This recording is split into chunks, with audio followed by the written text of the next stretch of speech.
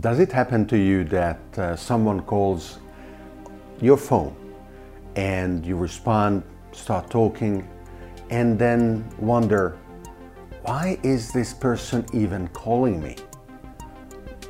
Because we have so many alternatives available today, and using those alternatives can be much better than not resorting to the convenient to the caller, but lazy option of the old-fashioned voice conversation.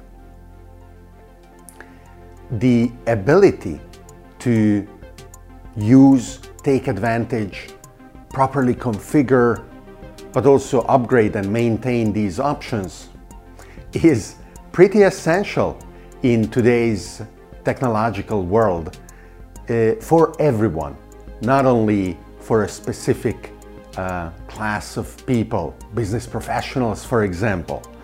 And when the person is unable or unwilling to learn the subtleties of the various options and settings, their consequences or their implications, it is really cringe-inducing.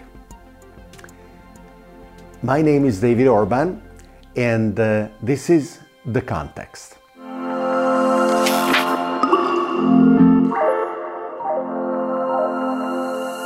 The ability to communicate in convenient, different ways supported by technology is not new. Has been around for at least 100 years, but maybe even more if we want to be generous and include, of course, the art of the correspondence, writing letters to each other. I don't want to cover that ancient art that some hopefully still support. But I want to concentrate on what is happening actually today. It used to be the case that you would stand in your living room, and when the phone rang 30, 40 years ago, oh, it really represented something that you were looking for. You wouldn't know who called, there was no caller ID, and it could be, hopefully, a positive surprise. It could be also negative. You just had no way of knowing. And you answered the call and spoke to the person on the other side. Here is another big difference as well. It wasn't the case that 99% of the calls received unannounced would be spam or scam. Today, the scenario is very different. When you do receive an unannounced call, yes, at least in my case, 99% of the time, it is someone trying to sell me something that I didn't ask for, or even worse, they are trying to pull me in a scheme that is fraudulent. The failure of the telecommunications providers to stop these spam calls, even the worst variety, robocalls, where the other side is just a machine waiting for you to say something so that it can route the call to a human, is indeed very indicative of its lack of understanding of the world and being in sync with the needs of their customers. Traditional phone companies want the unplanned, unwanted call phenomenon to last as long as possible, but of course they are just prolonging the unavoidable death of the phenomenon and potentially also of the platform. So, given that it is definitely the case that if you want to talk to me on the phone in an abstract fashion, it can be whatever type of platform, you should make sure that I have your number, that it is in my contact list. And maybe you should make sure that I'm available and I know what you want to talk about. And I know how long you are planning to talk. So what I am describing is basically what it looks like a calendar invite. It can be something less formal. And it can be just a couple of messages on WhatsApp or Telegram or whatever other chat system to say, hey, I'd like to talk for 15 minutes about X, Y, or Z tomorrow at 3. Are you available? I do like calendar invites. My family and friends recognize it and laugh about it because I send calendar invites to them for almost everything. I just find it convenient, complete, relaxing. Managing information flow is important, our attention span as well. And that is why these tools are so useful. That is what I mean about them being relaxing. Because I can concentrate on what matters, the substance of the communication, the decisions that flow from it, agreeing to go to the movies together or settling on a partnership or a business deal, and not having to worry about the details and the mechanics.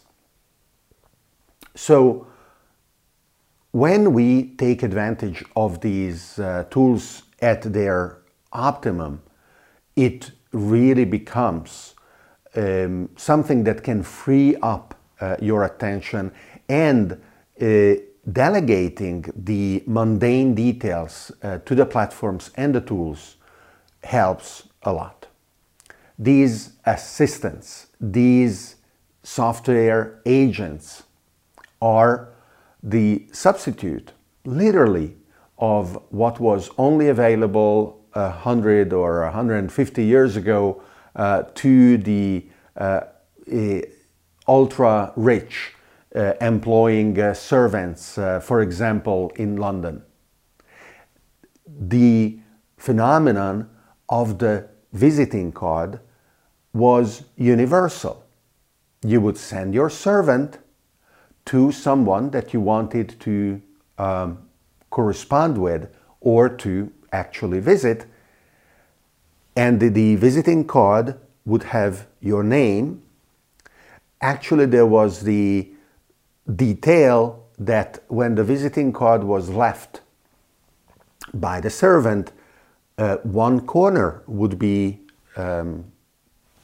covered, would be turned. And then the other person, if welcomed your potential visit, would send a servant back with his or her visiting card to your residence. You didn't need to be there. Your servant would receive the card, and the details would be consequently agreed upon. Elaborate, slow, complicated, with all kinds of superstructures like the turned over corner of the card built in the system, and evidently only available to very few people. Today, the visiting card has been substituted by the business card. It includes phone numbers and email addresses, and the visiting card has died.